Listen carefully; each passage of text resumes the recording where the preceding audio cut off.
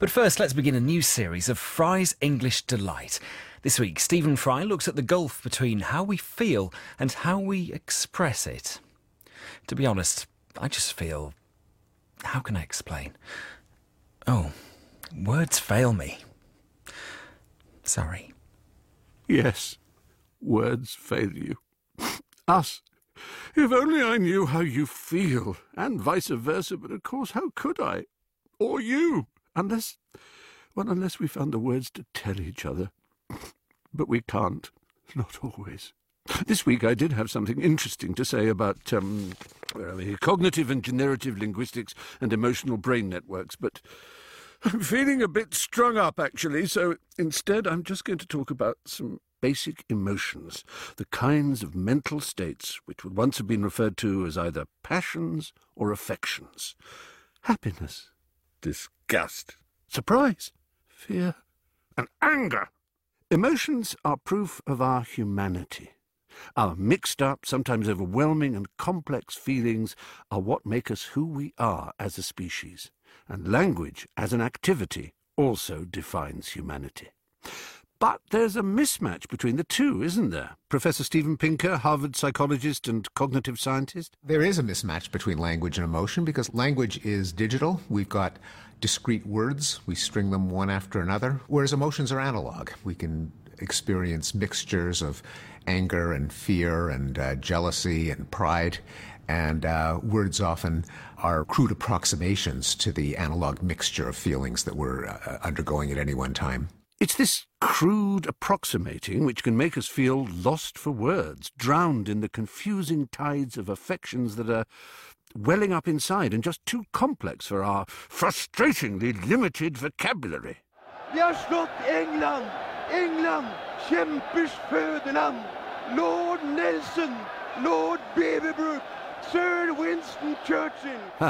And you can hear the tension between words and emotions in the delight felt by the sports commentator Bjørge Lillulien after Norway beating them 2-1 in a World Cup qualifier in 1981. So what other tools do we have to give expression to our unruly emotions? Aside from emotion words themselves, like I'm really mad at you, we have a tone of voice. There can be sarcastic intonations, there can be angry ones, there can be pleased ones, and that is an analog component to language that's grafted onto the inherently digital nature of words strung together in sentences. There's even evidence that that component of language, the emotional tone of voice, is handled in different parts of the brain than the ones that control words and syntax. Even the parts of the brain that control the intonation and stress and rhythm that are necessary for grammatical expression are different from the parts of the brain that control the intonation and rhythm and stress for emotion. And Steven Pinker's theory that different parts of the same organ, the brain, are responsible for simultaneous expression of emotion and language suggests we have to maintain a continual balancing act of point and counterpoint. Sure, you can have language without emotion and emotion without language. Neither option's much good on its own, though. We can hear polyphony, several sounds going on together in music. In speech, though, you hear two elements, voice and emotion, combining to create just one sound. These days, of course, we prefer something a little ill-tempered in both music and language.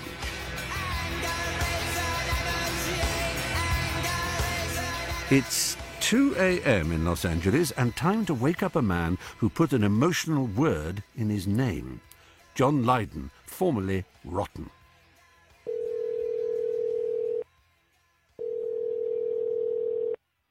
I'm not here. I'm not available. Who's this? What do you want?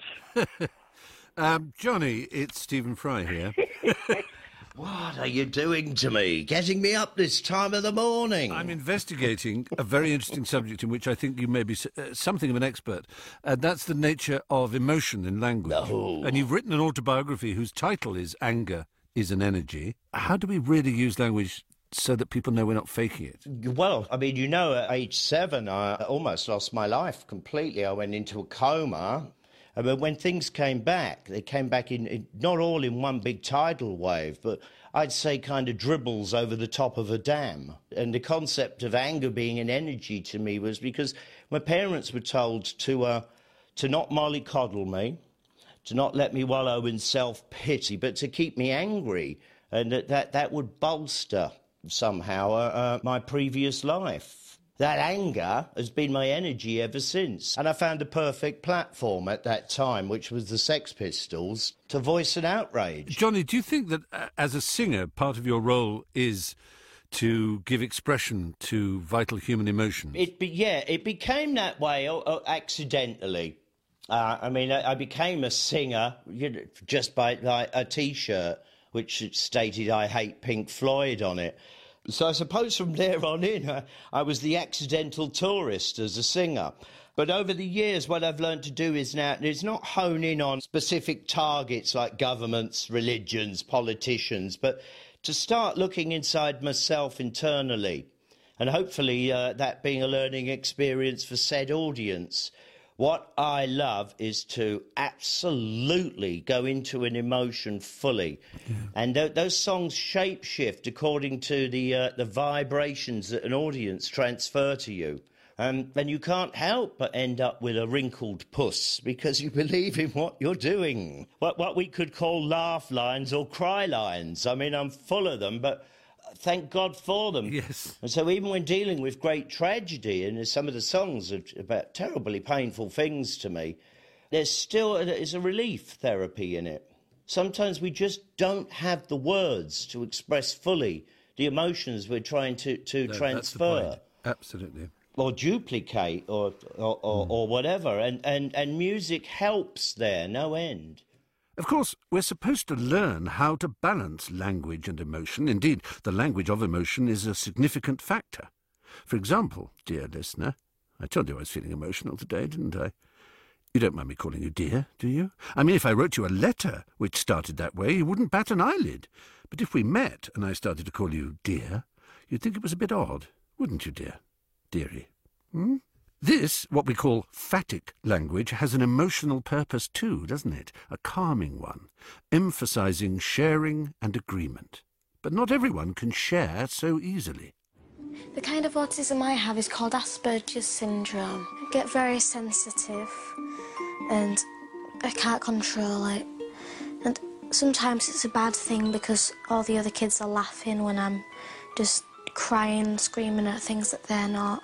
I don't like saying certain words because they just make me feel all tense and unhappy. Quite a lot of people, they don't have much understanding about it. They don't mean to be mean, but it does hurt my feelings because of my sensitivity. That was Rosie from the archive there. And this is Dr. Rebecca Chilvers from Great Ormond Street Hospital, who works with children like her. There's a common misconception, I guess, that people with autism don't talk about emotions, or at least don't experience emotional states. And what we know actually is they do experience a range of emotional states, but they find it very difficult to put those states into words. So what you tend to find is individuals who can put perhaps one state into words that just describes a general state of arousal. So, for example, they might say, I feel stressed, and when I'm happy, I feel less stressed. Ranging right up to those who have very eloquent but very idiosyncratic use of language. So they come out with these beautifully rich, imaginative descriptions of emotional states. So if you think about happiness, a 6-year-old I saw recently said, if it feels like you have imagination inside you and you really want to play it out, you can get very physical descriptions. For example, talking about anger as saying, I push my lungs up and I pretend to breathe fire at them, which is incredibly evocative of that sort of physical feeling that one would get. And when I completely lost it, I would sort of lose my vision. I'd be able to hear, but I wouldn't see. I'd be seeing red, you might say. I heard of Viking berserkers. I'm twice the trouble of them. People figured I had an anger problem. They continuously it taunted me, goaded me. Most of them called me a bear. I was feared, I was hated. It wasn't fun. It wasn't fun at all. Ben there, also from the archive, comparing his experience of being angry to the trance-like fury of the wargaming Norse berserker warriors. Brilliant. One of the difficulties is trying to help young people with autism work out what is going on internally for them and help them put some words to that. There's a nice example from an 8-year-old boy who was having a range of difficulties, and he said, "I cannot read inside of me," which is very illustrative of that difficulty that he felt, this huge build-up of arousal and his emotional state, but he couldn't understand what it was. And that's so much a part of the language of emotion, finding the perfect expression for our own unique state in an attempt to narrow the gap between the feeling and the words. They find it very difficult to put things into context. They use quite stereotyped or repetitive language.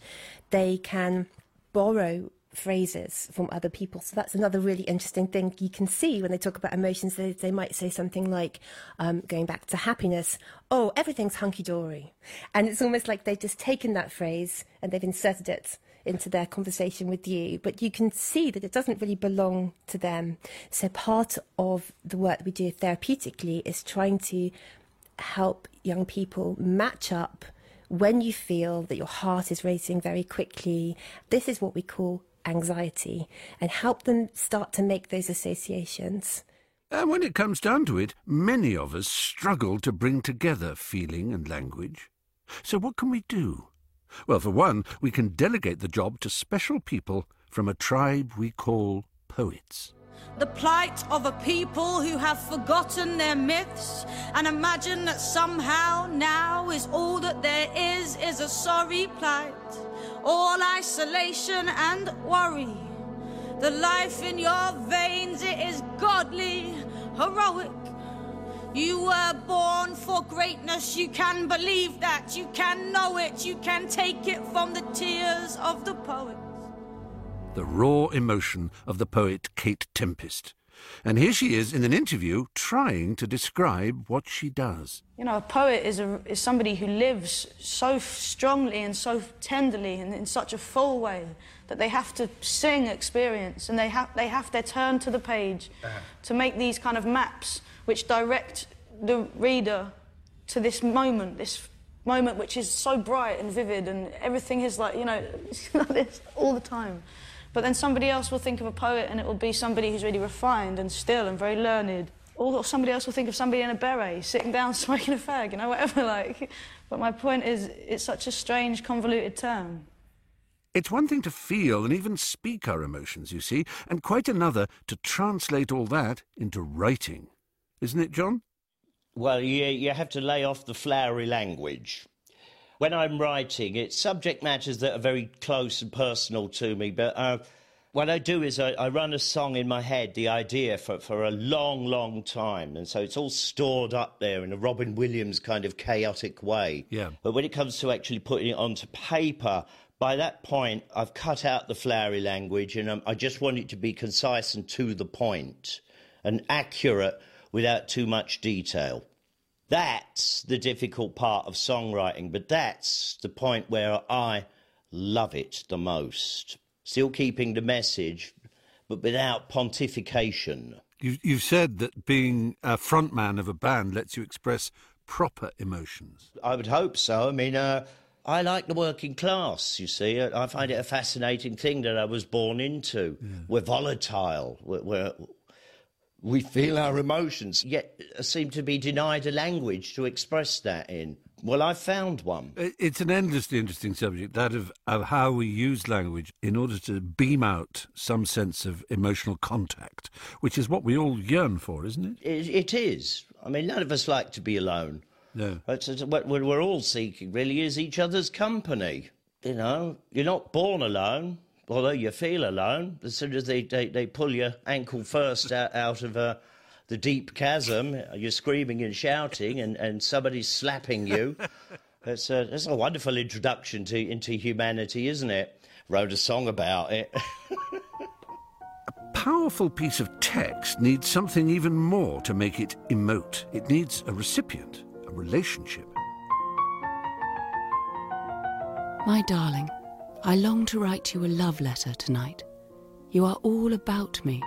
I seem to breathe you, hear you, feel you in me and of me. A quivering Catherine Mansfield writing to John Middleton Murray in 1917. Didn't they do it well back then? Or what about this from Vita Sackville West to Virginia Woolf in 1926? I am reduced to a thing that wants Virginia. I just miss you in a quite simple, desperate human way. So this letter is just really a squeal of pain. It's incredible how essential to me you have become. Intense intimacy from a distance through written squeals of pain. Our contemporary equivalent is, of course, a quick text fired off to a loved one. Love ya, chickpea, sealed with a flock of X's. So where else might we find this scripted emotional skill? A rousing editorial involving a call to collective action, a threatening note or letter, a note of apology, a note of condolence. All of them have to convey emotion without the mournful or angry or staccato or cooing tone of voice that helps the communication along when it's face-to-face. However, a skilled writer forces the reader to simulate that in his or her mind's ear as the reader is going along. And we can't process even written text without a little voice narrating it in our minds. And what if that little voice wants to talk about something that arouses strong personal feeling? I'm not talking about love here, but something else. Over now to the restaurant review section of one of the world's favourite websites, TripAdvisor. TripAdvisor. It's no wonder that linguists have made some interesting connections between the language of food and mood. I'm Dan Jurafsky. I'm professor of linguistics and computer science at Stanford University. What we found is that when people write a one-star review, they use the language of trauma, which is to say precisely the same words used by people writing about a tragedy like the death of a loved one. They tend to use the pronouns we or us or ourselves to emphasize a collective sense of grief or solidarity. And that's exactly what we see in these one-star reviews. We see phrases like, we were ignored, the waitress yelled at us, none of us will ever go back. So it's really a secret window into the psyche of the person writing the review rather than a fact about the food. The waiter was clearly schooled at the Academy of Resentful Catering Staff. Everything about him was hateful. Another table actually left mid-dinner, similarly dazed and traumatized. You can see some of this emotional nature also in positive reviews. So we looked at what people say when they like a restaurant. And it turns out it depends a lot on the price of the restaurant. So an expensive restaurant, reviewers use words like seductively seared foie gras or very naughty deep-fried pork belly. So they're talking about sex and orgasms. We ate voraciously. Crab claws rammed with the sweetest meat, slow braised beef with a silken horseradish. We were speechless, salivating. Whereas when a reviewer likes a cheap restaurant or cheap foods, they talk about addicting wings or craving the French fries. So with these junk foods, we're embarrassed. We talk about food as an addiction. By placing the blame on the food, it's like we're distancing ourselves from the sin of eating these fried or sugary snacks. The guilty language of denial. Of course, the junk food emotion of modern peer-to-peer communication started with colon, close brackets, the first pictorial expression of feeling, which in turn led to the increasingly diverse hieroglyphic language of the emoticon. A vomit face is a very, very highly requested emoji for some reason. Another one is an eye roll emoji. I'll get email every day about this. Please put in an eye roll. I need to roll my eyes. This is Jeremy Burge, founder of Emojipedia, a kind of Académie Française for your smartphone. Here's one that I particularly like to use. The eyebrows, they're sort of raised a little. The face is frowning, and there's just a single teardrop falling out of its eye. And that one, I will use that to explain to somebody that I have heard them. A recent study showed that 72% of 18 to 25-year-olds found it easier to express their feelings in emojis than with the written word. In the past, people might have used exclamation points or other ways to sort of really emphasize that you're actually being cheeky or friendly, and having an emoji just allows you to really sort of clarify exactly the tone you're going for. I mean, there have been studies done that have shown that based on emoticons in particular, that our brain doesn't just interpret them as that's a smiley face emoticon, or in this case, a smiley face emoji, that we actually will get that feeling, the same feeling as seeing somebody who is smiling at us or frowning at us. That's the key to human communication, that often people find they do prefer face-to-face meetings because they can see how somebody's looking, how they're feeling. So, John, what about you? Are you partial to an emoji? No, I'm not. In fact, I despise it. And it's a form of cell phone and internet communication that I think is devoid of communication. It does tell you quite a lot, though, about the character of the personality that you're dealing with, that it sends messages to you using emojis, is that they can't communicate quite properly. It's eliminating it to cartouche. The trouble is, emojis are at best phatic and at worst deceitful. That smiley yellow face. No wonder it's been sequestered for use in passive-aggressive encounters to mean precisely the opposite. To detect how someone is truly feeling, you do need that whole annoying face-to-face contact thing that was all the rage prior to 1995, or you need one of these. The beeping screen and waggling finger of the lie detector, a scientific forensic frisking to check whether emotions match language. Well, that's the theory behind it. Sophie van der Zee is a lie detection research expert at the University of Cambridge. When people are lying, one of the reasons that their behavior might change is because of the emotions they experience. One of the problems, however, is that not everyone feels the same emotion. So some people get more anxious or stressed or aroused, and that's what the polygraph is based on, physiological changes caused by stress and anxiety. But other people actually even feel quite excited. If you can get away with an important lie, you might actually feel quite pleased or happy.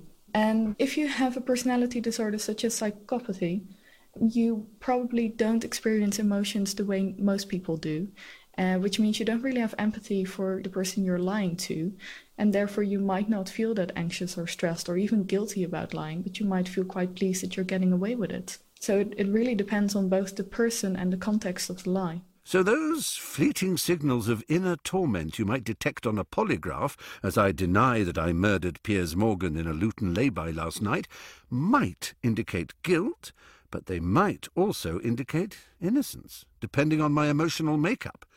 In fact, what the research tells us is that there aren't many emotional clues that a machine can reliably detect. Our pitch of our voice goes up a bit, and we raise our chin. And there's some movement differences that I found in my own research very recently, that liars move more than truth-tellers. But because these findings are not very strong, and quite a large group of the deception research community decided to focus more on verbal cues. Truth-tellers usually use more personal pronouns than liars do. There's also some differences in the content, so the type of information that you mention. For example, truth-tellers feel okay with admitting that they don't know something or that they don't remember something, but a liar often feels that he needs to prove that he's telling the truth. There's also differences in what people say, the type of information that they give when they're lying. For example, liars don't really like to admit that they don't remember something or that they don't know something. They feel that they should. So they will come up with information on the spot to cover up. Of course, though, the person you lie to most, sadly, is you. I suspect that a huge part of our self-concept and our dealings with others are explicable by the fact that we believe our own self-serving delusions, the better to conceal them from human lie detectors, namely other people. That's one of the reasons why human beings are so prone to self-deception, why we believe our own lies. Because if you believe your own lie, then you can't give it away by subtle tells or emotional leakage. Other people may have the skill to spot a liar, yes, but surely someone has trained a computer to sniff out the sentiment behind textual language, in the same way we might train a dog to sniff backpackers returning from Amsterdam. Well, yes, they have. Stephen Pullman. I'm a professor in computer science at Oxford, and I work on sentiment analysis. The process of classifying text according to whether it expresses a positive or negative attitude towards the things mentioned in it. Sentiment analysis. Computers may not yet have feelings, but they can detect some of ours. Orwellian, eh? So what we're able to do automatically is to detect which topics arouse the greatest levels of anger or fear, and correspondingly which arouse happiness or contentment or calmness. So we can associate moods and emotional states with particular topics. You can certainly recognise what's called forward-looking language. For example, you might detect a rising amount of anger towards, say, the police or some kind of figure of authority. And if that's amplified across, many thousands of people in a particular area using social media, then that's something that you should probably look out for. The novel 1984 envisages a thought police capable of reading intentions through the mass surveillance of telescreens. And here we are, thanks very much, social media. But there are limitations because sentiment analysis is currently a bit dim when it comes to context. Cold beer is usually good, whereas cold coffee usually isn't. There are other cases where the person using the word will determine whether it's positive or negative. So for most of us, a word like sick is unambiguously negative, whereas for teenage children, a sick night out is a good night out.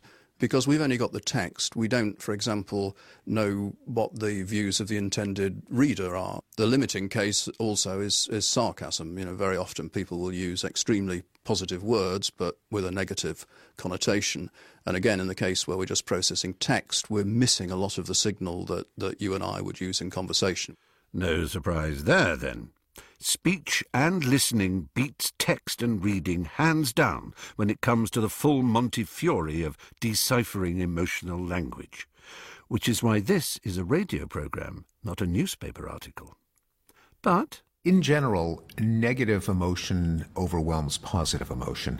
There are far more words for negative emotions than there are for positive emotions, reflecting the fact that there are a lot more ways for something to go wrong than for something to go right. So if I ask you, how much better could you feel than you are feeling right now? Well, you can imagine being in a slightly better mood. But if I say, how much worse could you feel than you feel now? Again, there's no bottom to the range of negative emotion. And that is reflected in the language in the huge number of words that we have for states of anger, annoyance, rage, sadness, worry, fear, and so on. If Steven Pinker's right, and we can't just assume he always is, then it's no surprise that the miserablists win out. I mean, who doesn't like a moan? The eye-roll emoji may still only be a possible candidate in the emoticon family, but it is one of the most widely sought after by us all. And yet the whole business of linking words or hieroglyphs to feelings is, or should be, a delight. Shouldn't it? As if. Thank goodness that's over with. Can someone get me a Lucozade, please? I'm feeling quite done in. Fry's English Delight was presented by Stephen Fry and produced by Sarah Cudden. It was a testbed production for BBC Radio 4. To hear more of Stephen talking to John Lydon, go to our website. Next week, Mr. Fry will be talking about the weather.